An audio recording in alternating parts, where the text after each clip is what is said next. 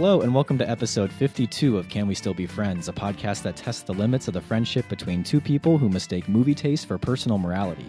I'm Nate Goss, here with Ryan Ebling. For this episode, we're going back to 1977 to revisit a sci-fi classic, but perhaps not the one you might be thinking of.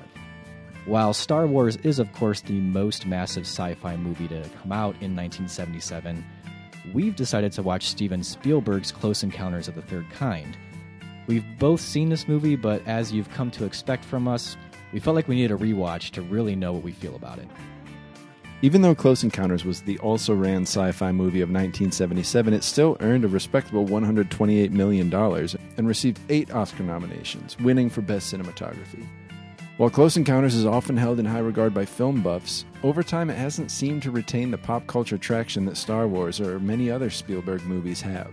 So does Close Encounters of the Third Kind mean something more than it gets credit for? Or have we all just started noticing something a little strange with Dad? Keep listening.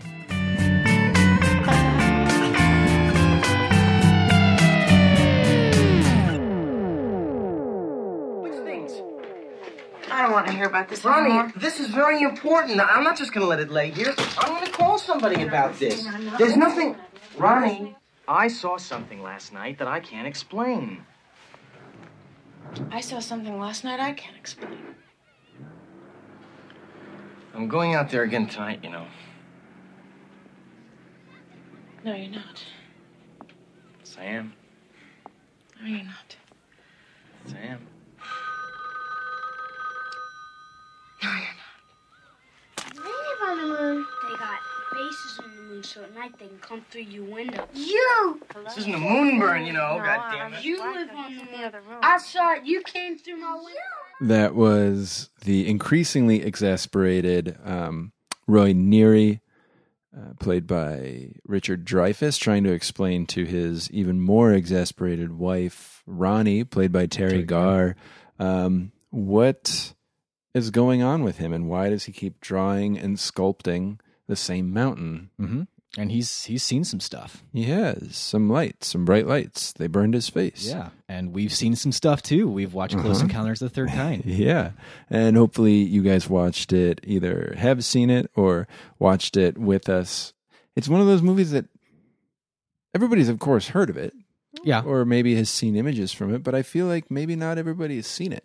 No, I think it's one of those that it's got its iconic parts. You know, you've got the 5-note riff. Yep. I think people are kind of familiar with that. Mm-hmm. That might be where it ends, to be honest. It's probably the bass line, yeah. It's not maybe one, the mountain, maybe Devil's Tower. Yeah, I could see that. But it just you look at even other Spielberg like Jaws, right? And other stuff from the 70s. Obviously, we're talking about how Star Wars came out the same year, right?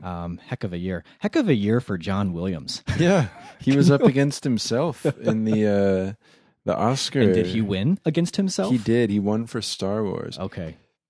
Probably the right call, but still, that is a heck of it. Has any composer seen that kind of success? I don't know. You have to go back to the 17th, 18th century and probably figure out what the climate was like with Mozart. But I think most music historians would say it Mozart and then a gap and then John Williams. Right. Specifically 1977 John Williams. So was he, you looked this up. So was he nominated for both Close Encounters and man. He was. Now, and I don't know if that's ever happened since. Oh, I bet it has. I bet it's happened to John Williams since. You're right. Yeah. I bet you're right. There's only like 4 composers working in Hollywood. We've got Hans Zimmer, Danny Elfman, John Williams, and Mark Mothersbaugh. Right. Many of these being Wes Anderson. 80s new wave. Right. two of the 4. And then once in a while we get Trent Reznor and Johnny Greenwood. Right. Though never together. I would be interested to hear them. Yeah, you're right. Huh. I wonder how Atticus Ross would take that. Not well. Probably not. Now, I'm looking at the Oscar nominees from that year because Close Encounters was nominated for 8 Oscars, but not Best Picture, which, just kind of strikes me as odd. Usually a movie racks up that many, they'll toss a Best Picture their way. Yeah. The Well, nominees, this was back when the nominees were only, what, 4 or 5? Five for Best Picture. But how many of these movies have been doing? One, the winner was Annie Hall. Yeah. 2, Star Wars was nominated, of course. Uh-huh. The Goodbye Girl. What?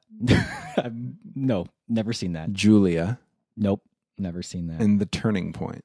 No. No, I know. No, no, and no. Right.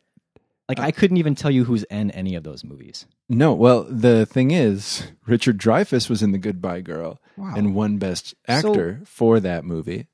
Julia apparently had a good cast because it was nominated for Jane Fonda, Best Actress. It won for Best Actor in a Supporting Role for Jason Robards. Vanessa Redgrave, Best Actress in a Supporting Role.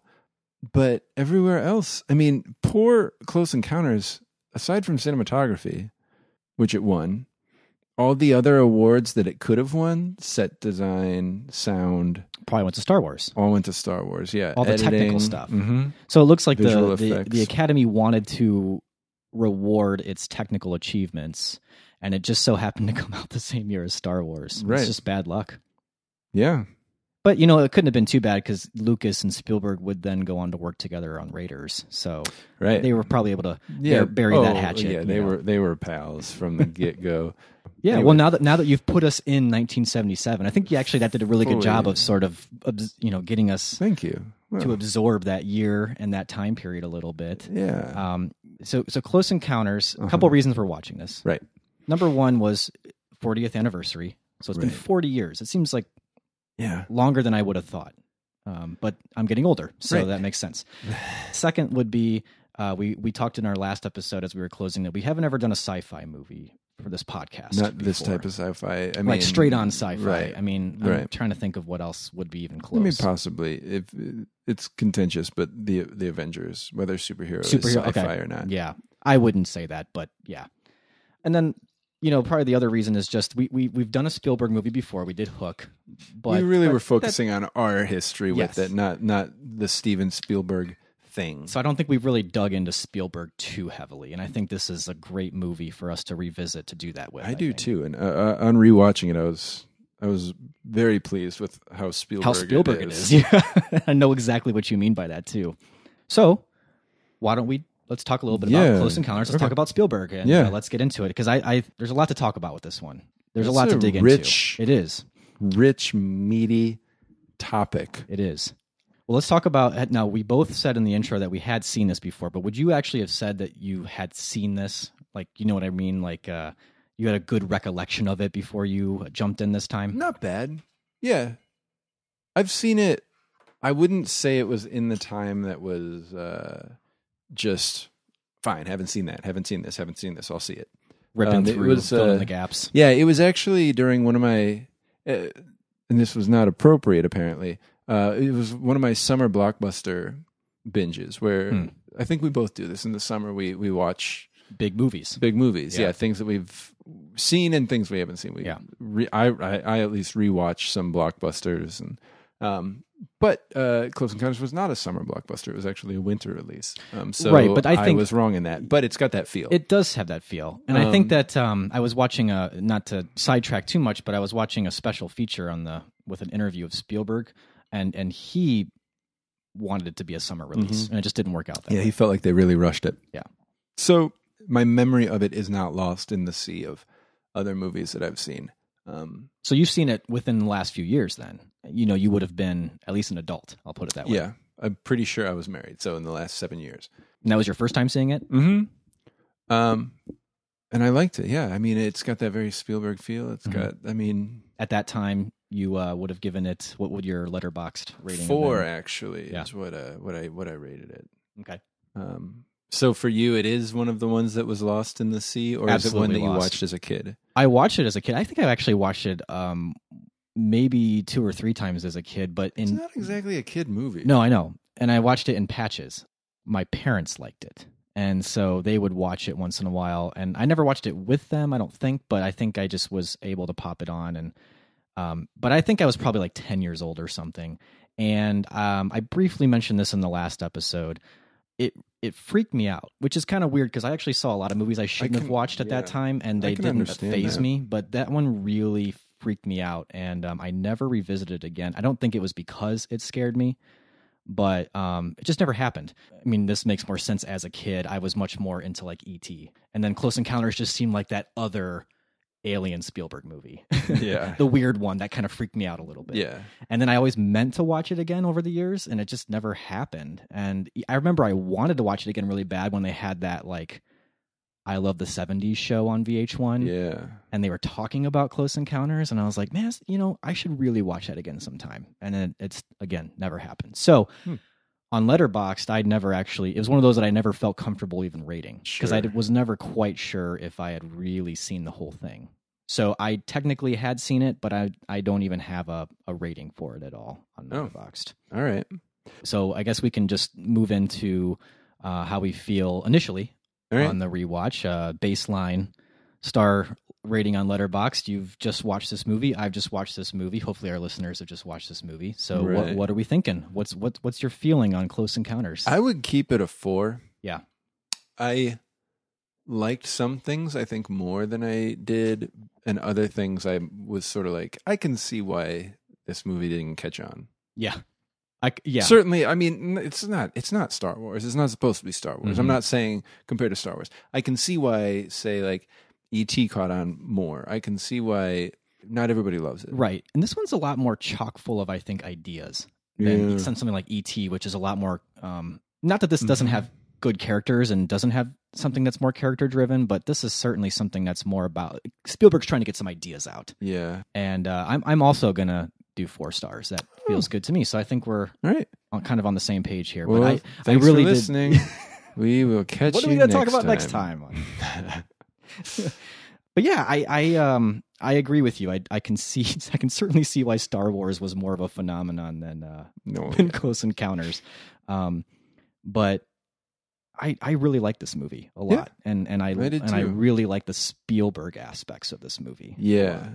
Well, let's start where Spielberg starts at the beginning, and talk about some classic Spielberg things. Yeah. For one, that beginning, that classic Spielberg cold open. Yep. Where you've got desert. like, yeah. I mean, it reminded me of. Well, it was the desert, but it was Mexico, right? Right. Yeah. And that opening scene just sets the tone so perfectly for what you're going to see, even though it's very, very loosely related. Anoche y me cantó. El sol salió anoche y me cantó. He says the sun came out last night. He says it sang to him. Il dit que le soleil était venu ici hier soir et qu'il chantait pour Louis.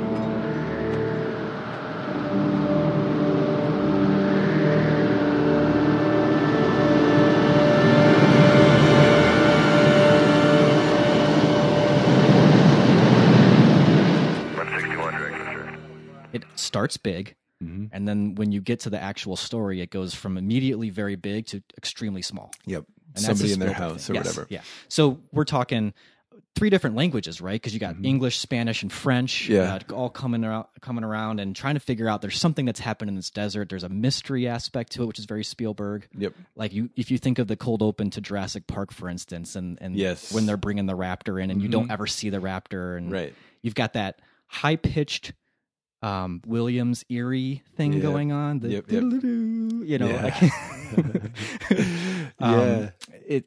score and everything, and you've got a group of characters, only one of which you really need to remember. Villain's not the right word, but they're more like just the. They are very Spielberg. The people who, the unfeeling sort of like scientific view of it versus the people who are trying to feel something out. Yeah. It would be interesting to me to watch all those cold opens and time them and see if the beats are anywhere near each other, because they feels like they would. And they are so Jaws is that woman in the beach, or in the party, and then the beach, and then the woman swimming alone. You've got Raiders of the Lost Ark. You've got the iconic, going into the temple and chase, the big stone and everything. The Jurassic Park one, definitely. Well, it's exposition by question almost. Like he guides you to asking the right questions.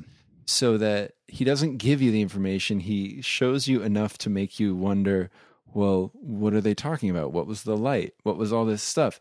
And in Jurassic Park, what's in there? What's so bad about raptors? Why do they, like all these things? And so instead of just laying things out, he forces you to ask these questions. He raises these questions, and they're not deep, or they're these very broad questions that you're asking in your mind, like, what is going on? What is this? And because they're not so like, obviously they're not answered. They're just supposed to kind of open you up. They really open you up into this movie so that by the time you get to the small stuff, you are ready to just fully embrace what's going to happen in this movie, I think. Yeah. It makes the movie so satisfying because you begin with all these questions and then they get answered. Well, and also because of that juxtaposition of going big and then going small, he's able to very quickly create a complete world. Mm-hmm. He can take you from the macro to the micro, and it all makes sense. Not just a complete world, but he takes you from this place that's so unfamiliar. And I will say this as white suburbanites, he starts in this completely foreign, often literally exotic foreign kind of place. This place full of questions, and then brings you to your living room. Mm-hmm. And you're like, okay, if this is where we're starting, I'm fine. Yeah, I can build out from here. So yeah, the way he can get you into a movie and immediately kind of grab you, it's pretty impressive. I don't know where this belongs in the conversation, but I think it's interesting. He's got such a sci-fi title, Close Encounters of the Third Kind. Like that's a sci-fi pulp novel title. He had to fight for that. Close Encounters he wrote. You're right. This is definitely a Spielberg through and through movie. So actually, I think it is a really good one for us to talk about Spielberg because you are getting Spielberg entirely in this one. Yeah. The hardest fight he had with the studio was actually being able to call it what he wanted to call it. Mm. And that Close Encounters of the Third Kind comes from J. Allen Hynek, who was hired by the government, who was supposed to investigate people who had reported UFOs, unidentified flying objects. Mm. His job was to try to discount all of them. And he discounted about 90% of them. But then he said there was about 10% that just did not seem like he couldn't really disprove them. And the people seemed too sane. And they seemed to kind of like what the Roy character says, where he's just like, I didn't want to see this. Yeah. It was kind of like that.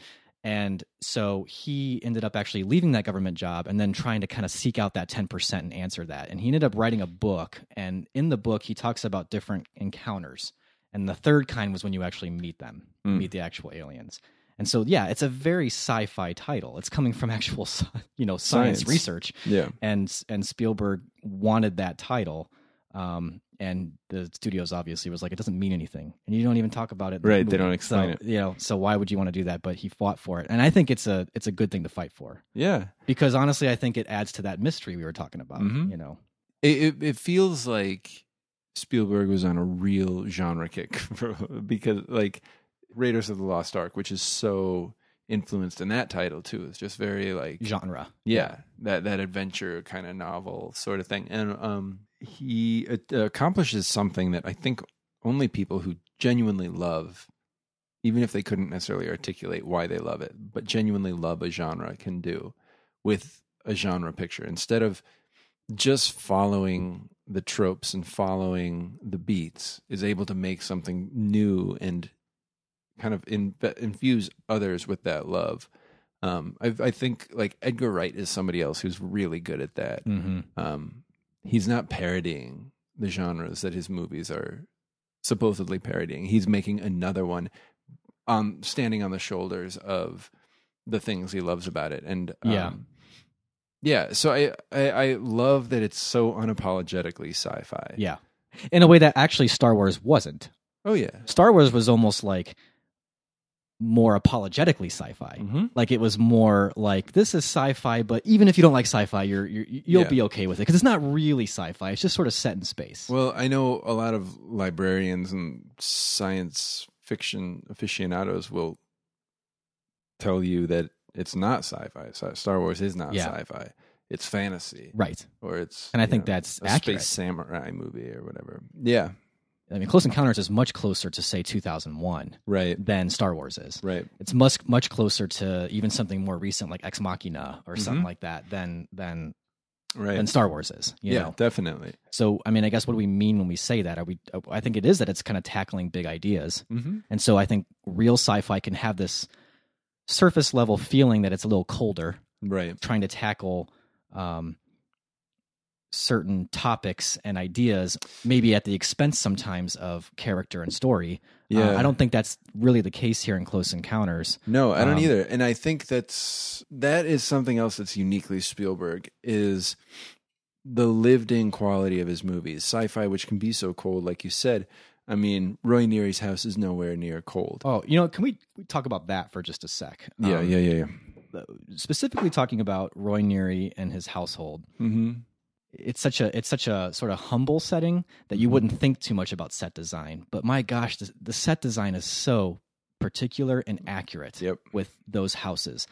And so there's just the setting itself. They're cluttered, first of all. Like how often do you see movies that are depicting families where they're in this like spick and span household? And I just found it super comforting. I'm like, hey, that house looks like my house.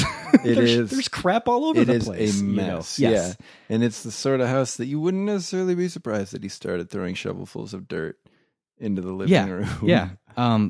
Which for the setting, one of our listeners, Eric, who often writes into the show, but he had a lot of thoughts on Close Encounters, and I think we're going to bring him up a couple times in this episode because he talks about a lot. But one of the things he really does mention is the look of the houses. Mm-hmm. Eric says, those families have so much stuff. Dedicated consumers, they must be. The houses are packed with stuff stacked on the wall everywhere. There's a lot of equipment featured in this movie: toys, jukeboxes, cameras, consoles in the air traffic control room.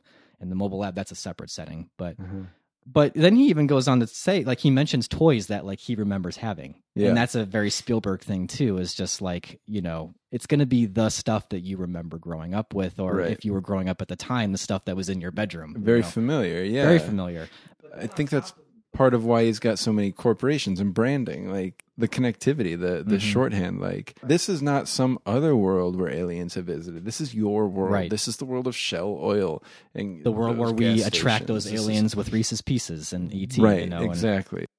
But going back to the homes and the family scenes in general, the actual dialogue whenever they're in the house is so chaotic. Oh my gosh. And it's accurate. That's the thing. Like, it is chaotic. It is stressful to listen to, but it is so accurate. There is not a moment those parents are talking where there's not a kid banging on something, a piano being banged on, the kids trying to yell and get their attention while they're trying to talk to each other. TV. Yeah, the TV's on. Maybe it's just my life, but it seemed very true to life to me. Honey? And you also promised Goofy golf. Oh, yeah.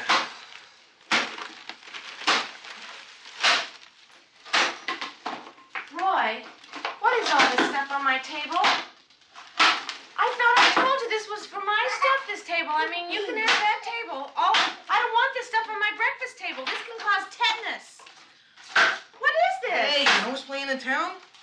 Pinocchio. I don't want it on my Kids table. have never seen Pinocchio. You guys have never seen Pinocchio. You're in luck. Aw, leave it. Who wants to go watch some dumb cartoon rated G for kids? How old are you? 8. You want to be 9? Yeah. You're going to see Pinocchio tomorrow night. Roy, that is a wonderful way to win over your children. Well, and then Eric, too, in his email it was sort of a passing comment, but it's a good question. He remembers as a child, he didn't like the chaos. But he said he wondered maybe that's a theme, the struggle to communicate and the need for intermediaries to facilitate and translate. He goes on to say, or maybe not. But I think there's something to it, because that really is all that the aliens are seeking to do in this movie, is communicate. And it just so happens that their contact with Roy and the other humans who encounter them, it throws a wrench into their ability to communicate with other humans. But they all have that, I don't know what this is, but I know it's important. I can't stop thinking about this. It's not an uncommon feeling for humans to say, there's something I want to say. There's something I can't let go. I don't know how to say it. I don't know what it means. I don't know why it's important, but this is just something that's a part of me. It's yearning. Sure. And Josh Larson, who's the co-host of Film Spotting. Right. Just recently wrote a book called Movies or Prayers, and each chapter goes through different types of prayer. And he has a chapter on prayers of yearning. And in there is a section on Close Encounters because he talks about this obsession that Roy has, which is kind of indicative of humanity as a whole, of what exactly you're just talking about. Yeah. And I remember I had actually read his section on Close Encounters before I rewatched the movie. And as I was reading his part, I was like, is he reading too much spirituality into this? Because I really did not remember that being a part of Close Encounters from my 10-year-old viewing. Yeah. But I was really struck by how religious this movie feels. This movie seems to almost entirely be a narrative of religious experience, but wrapped up in a sci-fi narrative. And that's not really coming from Josh. He's not quite going there. I'm the one who's going there. Yeah. But all Josh really says is that it is a conversion experience that he has, but he's not quite sure yet what it is he's supposed to believe. And then Josh says, and so he goes on a yearning journey. Roy is nothing if not an impassioned seeker, akin to the psalmist whose soul yearns, even faints for the courts of the Lord. He says, quote, there is comedy but also tragedy here as Roy's obsession becomes so all-encompassing that he's eventually willing to leave his young family behind in pursuit of what he does not yet fully understand. But I think that's what Spielberg's playing with a little bit, is like what you're talking about, this feeling that we all have in us. There's something out there. I don't know what it is, but I got to figure it out. And that you're willing to almost do anything to get there, It could be anything. It could be religious. It could be just ambition. It could be talent. It could be, there are a lot of things that I think it could speak to. Josh mentioned the comedy and the tragedy. This may not be the time to get into this, but it is. I will say that like you said, there are a lot of ideas in this movie. I think that the movie can feel very uneven at times because of that. So we should say also, we watched the director's cut. Yeah. There's the original theatrical, there's a special edition, and the director's cut. And there's a scene that Roy is in the middle of the night, just in the shower. And his wife kind of wakes up and sees him in there and says, we can get some help. And then his kids see. And it's this, that's something that struck me this time especially, was the progression of his kids' sort of disillusionment with their father. Yeah. It starts with the older one. It's a little, it's pretty heartbreaking. Actually, it is. It's tremendously heartbreaking to see the older one, and then the second, their middle child kind of starts seeing it too, and just seeing the fallibility and the humanity of your parents can be a very troubling thing, and it's so clear to these boys, and to watch it happen, because the movie unfolds it very subtly but very effectively. But in that scene where his wife, wakes up and sees him in the shower, she says initially that she wants to help him, but then she just gets angry at him and is done with him. I don't understand what this is! Neither do I. Get out! Go to your room and close the door. Ronnie? Yes. I'm really scared. I want you to help me. Oh, Ronnie. all this bullshit! It's turning his house upside down! Ronnie, just... I just hate you this way! Ronnie, No! Ronnie. Just hold me. No. Just put your arms around me. It'll really help me. Oh. It'll really help me. Please. Listen! Ronnie. Don't you see what's happening? None of our friends call us anymore. Ronnie. You're out of work. You don't Such care. a small... You're wrecking us! You're wrecking us! Ronnie. And it's such a sad scene. And then the next morning is the scene where he goes around pulling up plants and throwing dirt into the kitchen and all this stuff. And it's almost like slapstick comedy. It's tough sometimes to know who we're supposed to be sympathizing with, because in the scene where he's in the shower, we're definitely sympathizing with him. And she is understandably at her wit's end, but reacting in a way that we can all see is wrong. And then the next morning, it's this just zany sort of, he is acting crazy.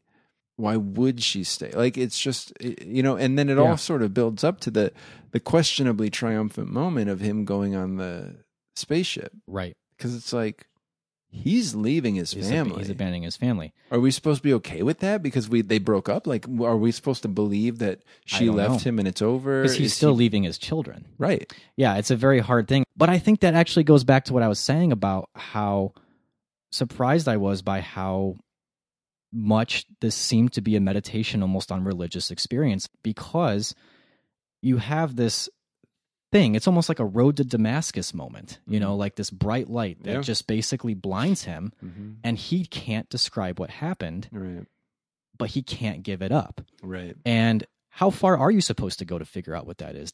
Should that become the all-consuming thing that your life becomes the part of? Because I think especially with the values we have on family, that becomes a very tricky question when you're talking about someone abandoning their family to go on a spaceship, Right. But one of the things that, Josh Larson does talk about in his section on Close Encounters, you can read Close Encounters Climax, a bravura. Yeah, I've never known how to say that word. Bravura light show in which Roy climbs that mountain and reconnects with the aliens in ecstatic matter in a variety of ways. It is, to be sure, a moment of familial abandonment. And Spielberg's parents divorced when he was a teenager, and broken families are a common theme in his films.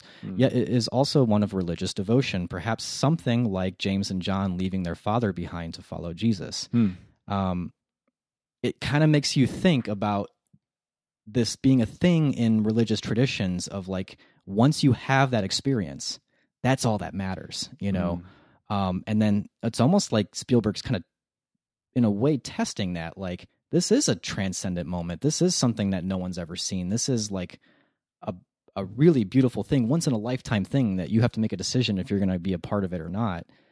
But is it worth abandoning your family for? I don't know. And the other thing is, I don't think Spielberg really does give any weight to that second half of that question. Yeah. You don't ever actually see the family again once, and you don't even get a sense that he's given them a single thought since he's made that decision to leave. Right. And I think you're right.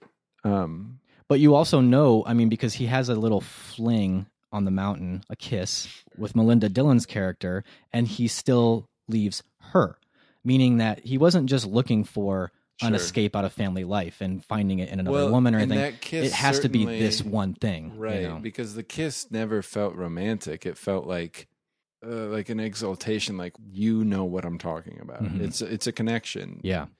And by the way, Spielberg was a believer at this time. Like, I mean, he was a believer in UFOs. Oh, okay. And a strong believer, actually. Interesting. And then he's since changed his mind about that. Oh, yeah. It's a very earnest movie. It's also interesting. So we talked about how in the cold open, Spielberg can get us to ask questions. It feels like in this movie, the mystery is the mystery. Like, what is the mystery is the mystery that's being solved.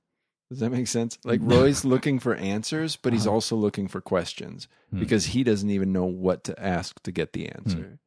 So it's not exactly a movie where our questions are going to be satisfied because we don't even know what we're asking. Well, what did you make of the moment when the Truffaut character, Claude Lacombe, straight up asks him, "What do you want?"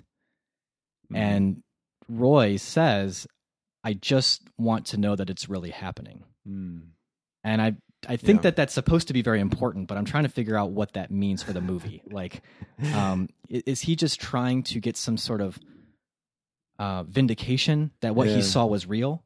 Well, because he's questioning what he's seeing. Yeah, even. I took that to mean that he feels crazy, but he's not crazy if it's real. So just, tell me that I'm not crazy, that I have had this encounter. I feel so different for a reason, almost, I found strangely like similar types of statements or just general feelings about where our country's at right now. Like, we're starting to question our own realities even. Everything I thought kind of made sense around me doesn't really make sense anymore. And how can people have such a different idea of reality than me? Right. Yeah.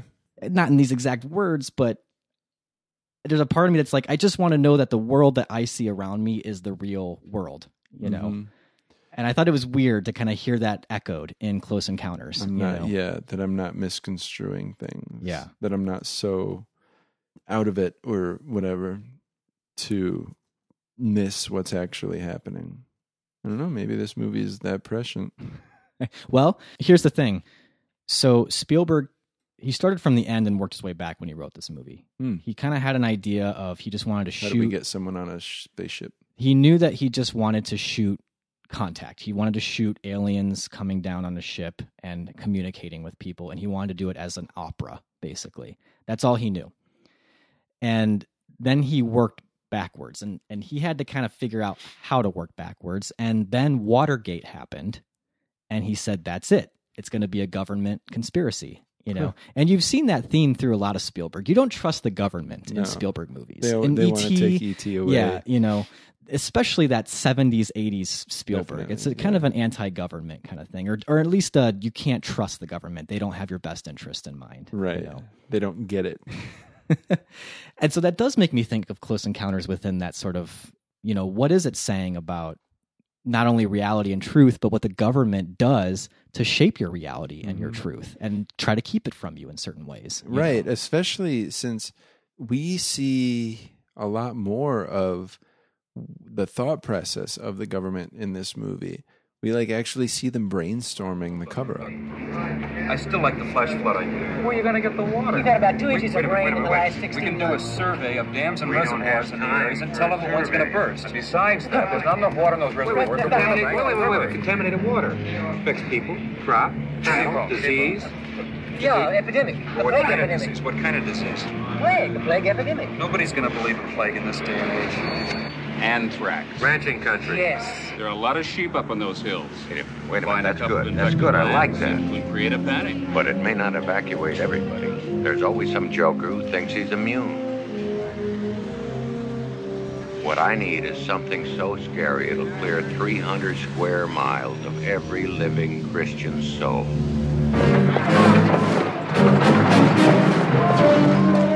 It was a fear tactic. Put on your gas mask because you saw the cows in the road. There's something going on, and it was nothing. You know?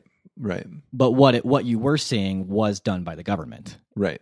It goes in some surprising directions, I think.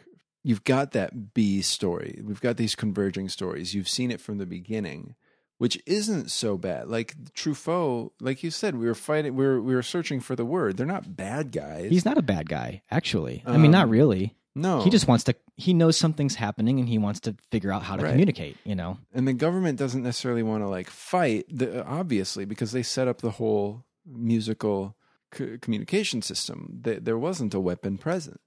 So it's not that the government is sinister, but they do want to be a little bit more scientific and procedural about the whole thing. And so this movie lets us in on that, as well as the person who doesn't know. Because nobody knows. The government doesn't know, but they're taking this approach towards it. This sort of let's clear people out and let's go through these sort of proper channels to try to communicate. But then you've also got the people who couldn't be controlled. Their contact couldn't be controlled, and they're just trying to figure it out. So they're creating this art that's expressing what they're fixating on. And that's just something that is just so thoughtful about the different aspects of how would people react to this. Almost idealistic that the government wouldn't set up weapons and that these people would be creating art rather than these people went insane and lost their families and the government prepared for war. It's a little bit idealistic and very, very nice, which is part of what makes the movie so comforting, because this movie's got this very strange tension between unsettling but never ominous. No, and really. I was kind of surprised by this. I think the movie generally thinks the best of humanity. Mm-hmm. I think it's a very affirming view of humanity. Down to the fact that when they put them in the helicopter to ship them out, they didn't lock the doors or anything. The government was like, you guys will stay put. Yeah, there's that. And also affirming not only of humanity, but affirming of science in a way, because it's good for humans to seek out the truth. Because even as the aliens come down, and there's moments where you could be very afraid, and some run away, some fall down to their knees. Again, a very religious, top of the mountain, Mount Sinai kind of experience. but they work their Just to hardest reach to try out. to figure out how to communicate with you. And they don't give up either. And they actually seek it out. I mean, that's the other difference too, is they read the codes. They try to figure out where exactly is this going to be. They grab the globe and they figure it out, and they immediately go there and they build this humongous thing to try to communicate with what's That's going on. super elaborate. Yeah. They're doing just as much work to communicate as the aliens are doing with them. It's it's diplomacy in action. It is. you know? Yeah. Yeah. It's yeah. I wonder if Daft Punk likes this movie. Oh, they'd have to. With With the all lights and with lights the and mountain and and the music and Yeah. the synths. My, this is a movie for this Daft is Punk. Daft Punk's movie. Yeah, yeah. So we've both seen Arrival. I feel like this movie's heir apparent is Arrival. Mhm. Yeah, it's a good point. And my brother-in-law asked me, like, would it be too scary to show to somebody who's like, doesn't like scary movies? And the question kind of perplexed me because I'm like, well, no, it's not scary. But it is disquieting. Well, It's uncertain. It's uncertain yeah. more than anything. They're both uncertain. They're both disquieting, but they're never scary or ominous. Richard Dreyfuss's encounter. It's disquieting. Like, to watch what's happening to the the street signs and everything. You don't like it. And by the way, technically, that's just such an awesome scene. The mailboxes and the Not that just part mail. that- But I was thinking what really stuck out to me was what happens to the objects the in his car. car. Yeah, yes. Because we're never outside the car in that moment. But And they everything start looking starts like they're floating, floating, and yeah. like you feel like he must be facing up, like whatever. Who knows? I don't know what happened very exactly to his disorienting, truck. yeah. But it was such a brilliant way to shoot that scene, and it's a microcosm of the movie because the people who are plagued, which is probably too strong of a word, by the visions after seeing the aliens, they're never afraid of what they're seeing. Well, I'm going to disagree and push back a little Oh, bit on you. okay. Just a little bit here. And this goes with Arrival as well. I do think that there is legitimate fear and panic in the moment of the unknown, when it's unknown. Sure. And I think that that the movies, though, both of them, Arrival and Close Encounters, are not saying that that's a bad thing, but they're saying that you have to move past it. Because if you, and I'm gonna go back to my 10-year-old self. I was right to be completely afraid of Barry's abduction. Barry's abduction still kind of freaked me out when I watched it. Yeah. It really did. I'm not showing this to my kid. I mean, as a 34-year-old adult, when he opens that door and it's that orange light just basking in, and there's the red light coming in through the keyhole. But what amazing visuals! Oh my God, it's amazing! Like it is so the well red done. light on the blinds. Yeah, and like so effective. And you're not seeing anything. It's just light in a room, and the wind. What I think is a very, very stark contrast is the reaction of Barry versus the reaction of his mother. And that, I think, is really the point of the movie, that if humanity needs a childlike curiosity, and Barry is never afraid, but his mother is terrified the entire time, as she should be. Yes, it is unknown, and that's by definition going to be scary. We fear what we don't know. But that in both these movies, they are in stark contrast to a lot of horror and suspense. It's saying with science and with inquiry, we usually find out that it's not worth being afraid about. Yeah. And I think that is a very unique message to those movies, because there is also sci-fi that says the complete opposite. Right. Sci-fi that says, the more that we know, we don't know how to handle that knowledge, and we do terrible things with it. Right. But this is a very different message. It's a very positive message. But I will say, where I want to kind of push back a little bit, is that those moments of the unknown, you do see fear, and you feel fear as a viewer, I think. Were you not scared at all during, or at least a little tense during Barry's abduction? I think it's shot in a way where you're supposed to be a little tense. I mean, you've got the... No, definitely. Oh, that's the thing. I didn't use words, and it wasn't pointed. I wasn't like trying... In my notes, I've got words like disquieting, intense, like... But I think because, like you said, Barry's not afraid, and so many people are just curious about it. It feels reassuring to us as viewers. Like, this is and could be scary, but don't worry. Even up until the very end, though, we don't get any answer that allays our fears. We don't know what happened to the people who had been abducted. We don't know what they went through. We don't know what time was like for them. There are like all these questions that are raised. So we're not like, it's not like, oh, good, having the answers made us unafraid. No, you're right. It was almost like communication made us unafraid. Yeah. In Arrival, there's a translation and they get the message. In this, it's just, we did communicate. The alien makes the hand signals back. And awesome. We have no idea what they said, and we don't know what we were saying. Right. It's just like engaging is all you need. If you think about Spielberg's choice of how they communicate, right, light and music, that ties together this macro-micro thing we were talking about with the opening scenes, because you do get this universality to communication, especially when they go to, is it India, I think? Right. And you've got the groups of people chanting the 5-note melody, you know, and they all point to the sky as to where they got it.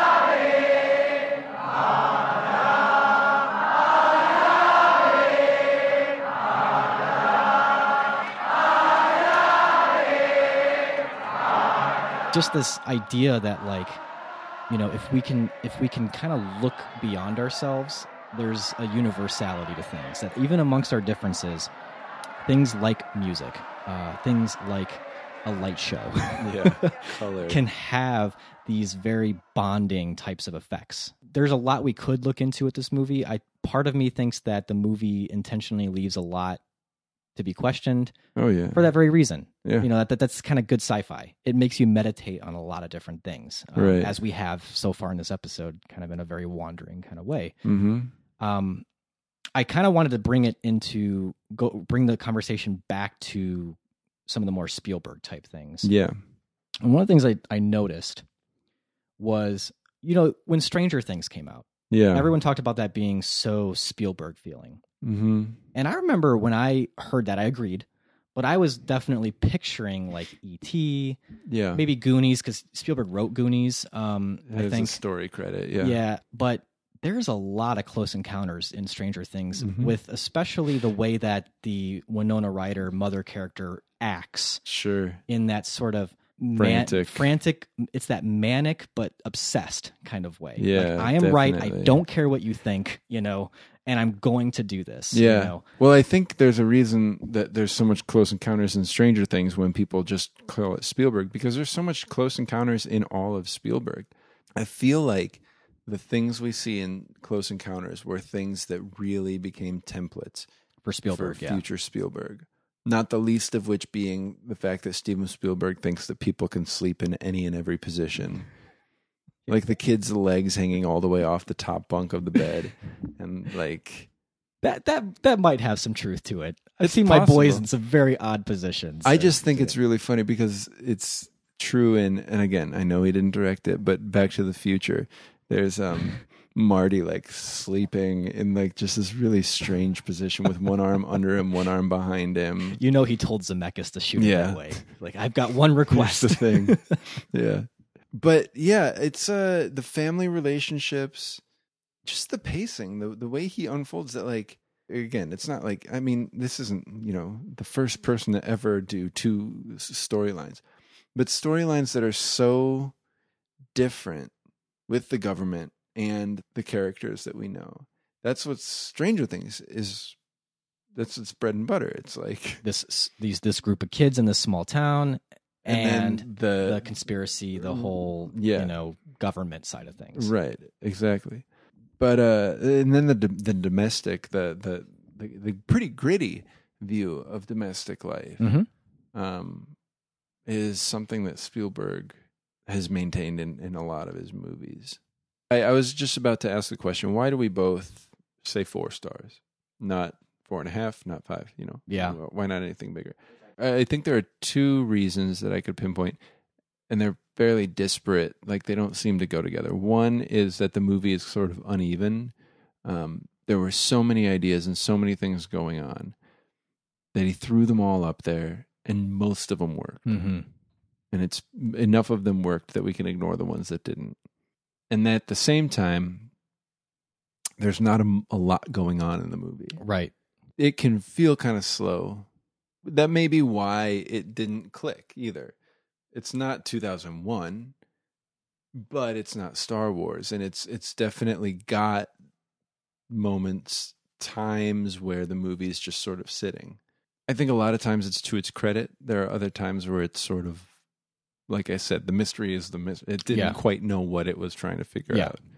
Yeah, I mean, if you ask why this isn't like a 5-star movie for me, it's kind of hard to pinpoint that. I think that we could tease out things, like I don't feel like it really fleshed out the abduction aspect of it, like those I don't even, were they sailors or were they the people who came off at the pilots? They were pilots and sailors, and they hadn't aged.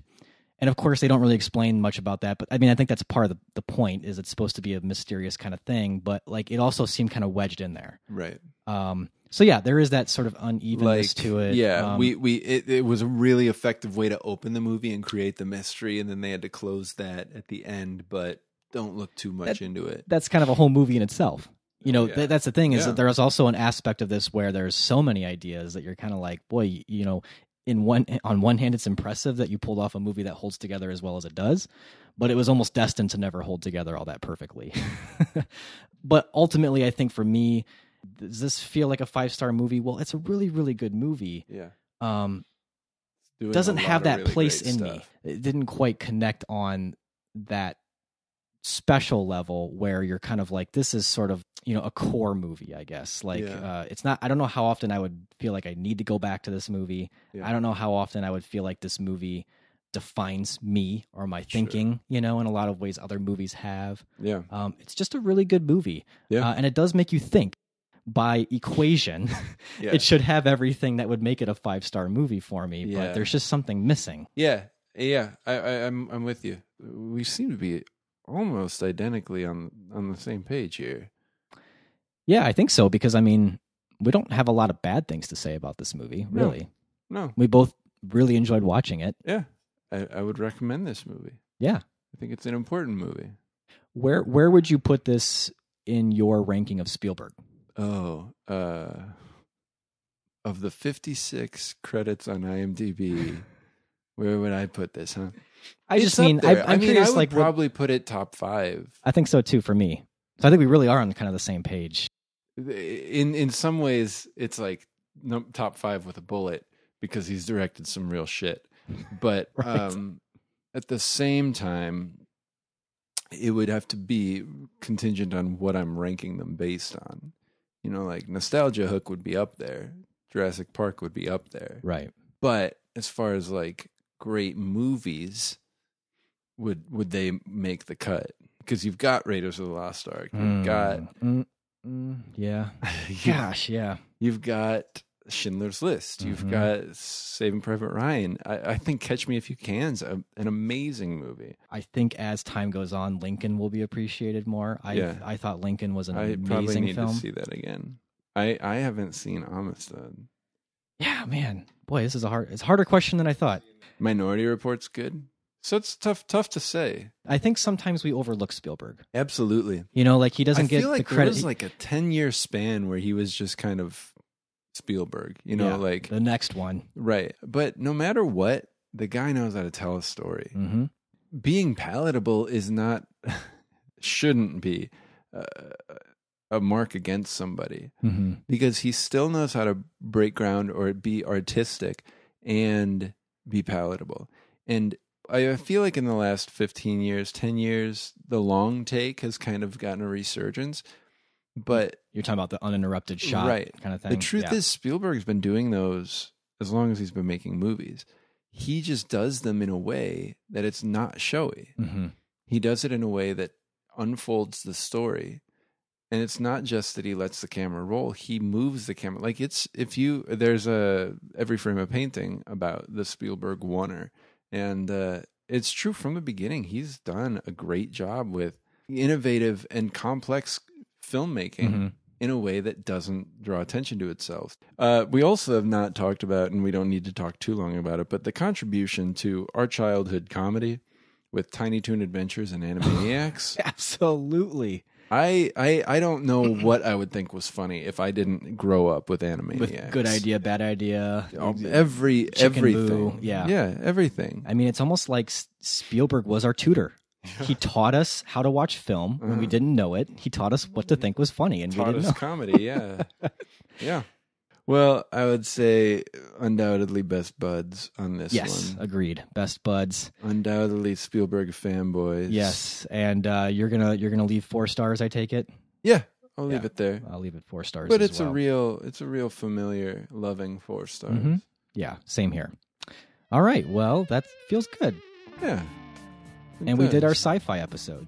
I don't hope we did the entire genre justice. Done and done. We never have to revisit that genre ever. You're welcome, sci-fi.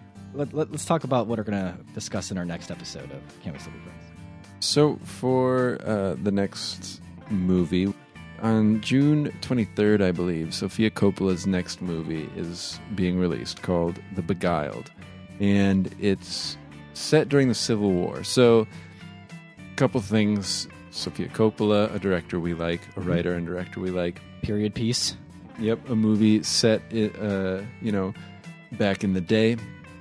We decided to do a movie that I've seen that Nate has not seen, and watch Sofia Coppola's Marie Antoinette, which was her first sort of foray into real historical, although I guess Virgin Suicides was set in the 70s, so it was a step back in time. But it doesn't... It's not quite a... Costume, Costume drama, yeah. Right, so... so this is 2006? 2006. So just a little over 10 years old. Mm-hmm. Kirsten Dunst, mm-hmm. Jason Schwartzman. Mm-hmm. There's a lot, I think, going for me for this movie. Yeah. I think I'm going to like it. Okay. And I don't know how I didn't see it, but I just hope you didn't. do, yeah. It's one of those that just fell through the cracks, and I'm really excited to watch it. Was you her, know how much I love historical I do. I think movies. our listeners do too. Yeah. And this is sort of a unique take Mm-hmm. on that. There's some modernizing. It's not like crazy modernizing. It's not like a hip-hop musical. No, or it's anything not like it's not Hamilton. It's not Moulin Rouge. It's got a killer soundtrack too, right? I mean, so that's something I've always loved about Sofia Coppola. If nothing as well, else, you should watch one of the original trailers that uses the song "Whatever Happened" by The Strokes. That just killed me. When you were sold. I was ready for it. Yeah. Yeah. Yep. It was also a follow-up to Lost in Translation, so a lot of hype, anticipation for it. And I feel like it kind of came and went as far as movies go, but then I feel like it's gotten a lot of respect over the years. I'm feeling a lot of things here, but I feel like that's kind of my I'm sure take we'll on talk about it more when we actually do the episode. But yeah, I think it's one of those movies that you could say maybe the same thing about Virgin Suicides too. But yeah, since then, its visuals have gotten a lot of references. A lot of people refer to them as the art that they are. Yeah, mm-hmm. She just makes cool movies. She just makes very cool movies. She's a real cool lady. So I'm excited to watch one I haven't ever seen, but really feel like I should have this whole time. And I'm excited to see The Beguiled. Check out The Beguiled trailer too if you haven't seen that. And so you were a fan of Marie Antoinette, right? When you saw it? Well, yeah. I mean, we'll talk about it. Okay. All right. Good. It's a little suspense. Good. I'm glad that we're leaving a little bit to the imagination for our listeners. Yeah. I mean, I haven't seen it since Ryan it was in theaters. Like it? Did he not? I have not seen it since it was in theaters. Okay. 11 years. Now, you say Coppola, not Coppola? I say Coppola. Me too. Isn't it Francis Ford Coppola? Well, I've heard people say Coppola. Who says that? People who know him. I don't know. If you say that, listener, call in. I need to hear that. We need to hear it in from a sentence. Francis or Sophia or Roman. Or honestly, anybody related to the family. Jason Schwartzman, Nick Cage. Go ahead, call in. What's the name of their winery? Coppola? So I don't know. This shouldn't be hard to figure out. I'm saying I could tell you, I could write it for you and spell it. It's spelled the same way. I don't know that I've ever heard anybody say like, "Oh, you got to try the new, Coppola wine. Pinot Noir from Francis Ford Coppola, the delicious Merlot." Yeah, and Cabernet. Right. Of Coppola. Right. Savignon. Right. Blanc. I feel like I've heard. You really liked saying that. Yeah. Blank. Yeah. Anyways. Order that. What I'm saying is I don't think it would be hard for us to find Francis Ford Coppola talking about his own winery and pronouncing his winery. it. Okay. He probably won't. He probably wouldn't say his own name. Yeah. Or if there's like a commercial for their wine. They've got wine commercials, I right? I bet they're the best wine commercials. The best directed. They were back in the 70s and 80s. Right. Since then, they've become terrible. Unless Sophia did them, then they're really cool. Right. And have some awesome Or filters. Roman. Did you ever watch his movie CQ? No. Is it good? I like it. So, a couple things before the next episode. Watch Marie Antoinette. Watch the trailer for Marie Antoinette. Watch the Stroke trailer song. for The Beguiled, right, with Okay. the stroke Who's song. in The Beguiled, by the way? Nicole Kidman, All right. Colin Farrell, All right. Elle Fanning, All right. Kirsten Dunst. All right. Mm-hmm. Good cast. Yeah. Oh, it really looks good, I think. And then also watch CQ. What is CQ about? If you can. CQ. It's the letters C and Q. Okay. I'm telling you, that's the truth. No, I know. It's about a person who is making a sci-fi movie back in like the 60s. It's almost like the making of Barbarella. Jason Schwartzman's in it, and what's his name? You'd recognize him. So yeah. Anyway, Yeah, okay. just I'll watch it. general Jeremy recommendation. Davies. Jeremy Davies. That's who I'm thinking of. Yeah. That's the guy. Yeah. Mhm. Gerard Depardieu. Yeah. And yeah. Billy Zane's in this movie. Oh yeah, Billy Zane is in that movie. All right. Well, now I'll definitely watch it. I can lend it to you if the library doesn't have it, because it was like a definite under the radar came and went movie. I'll find it. Okay, You underestimate my librarian skills. that's true. I will find it. Yeah, you'll find it when I lend it to you. I will find it. Here's my promise to our listeners. We will figure out whether it's Coppola or Coppola by the time of our next episode. Very least. That's the most we're promising. That's- the most you can expect from us. That's the level of research that we do here. Right. Can We Still Be Friends? So if you want to know the answer to that, you'll have to tune in. Tune in next time. Yeah, subscribe on iTunes if you're afraid you're gonna miss it. Yep. Um, Google Play, Stitcher, Yeah. all that stuff. Yeah. Player FM. Player FM. Yeah, and if you're over at iTunes, go ahead and leave us a rating. Hmm. I mean, you're there anyways. Yeah. If you want to reach out to us and maybe talk to us and maybe be best buds with us, find us on Twitter at CWSBF. Find us on Facebook. Email us feedback at canwestillbefriends.net. Visit our website, canwestillbefriends.net. Or you can call our voicemail. We've had people who have listened to old episodes and given us just feedback on the Gotten in touch with archives. us, yeah. And we love that. Always I love hearing that stuff. So if you even are going through the back catalog and want to give us a call and leave us your thoughts or a message, give us a voicemail of 847-306-9532. That's I'm going to call it a hotline. That's the hotline. Okay. Sure. That's the hotline to the call center. That's right. And we will put you right through Yeah. to that voicemail inbox. Yep. And it will get to us via the call center hotline. Mm-hmm. Our operators are on standby. Yep. Whether you call or not, thank you for listening. We appreciate all our listeners. Whether you're in the gym or driving, doesn't matter. We just appreciate the fact that you're listening. And Even if you listen to us to fall asleep, that's fine. we don't have a problem with that. Honestly, we just care about the numbers. That's right. And if half those numbers are sleeping numbers, they're still numbers. That's true. So thank you. And those numbers are why we sleep at night. Yeah. So And it's a real often this kind of synergistic- rambling is a method. You might not think there's a lot of method to this madness, but the We method understand. is Yep. that you're probably trying to get to sleep right now. And we get it. So good night. Yeah. Shh. Sleep tight. Thanks for listening. We'll see you next time when we discuss Marie Antoinette.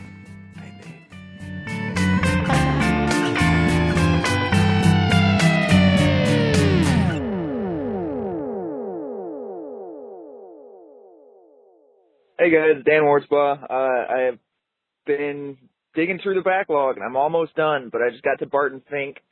I have never watched it, so I watched it and then I listened to your episode, and here's a different take. It's a wrestling movie. John Goodman is the wrestler. He's the one saving the idiot man-child, which is John Turturro, and they do the orphan and dame thing that didn't work according to the guy, which also doesn't work. The dame dies, and yeah, it's just kind of the formula they spell out in the movie, they play out in their movie. There are lots of other things I thought about that. I loved your episode, and I loved that movie. So thank you for the recommendation of a movie that is now a movie I really enjoy. All right, talk to you guys later.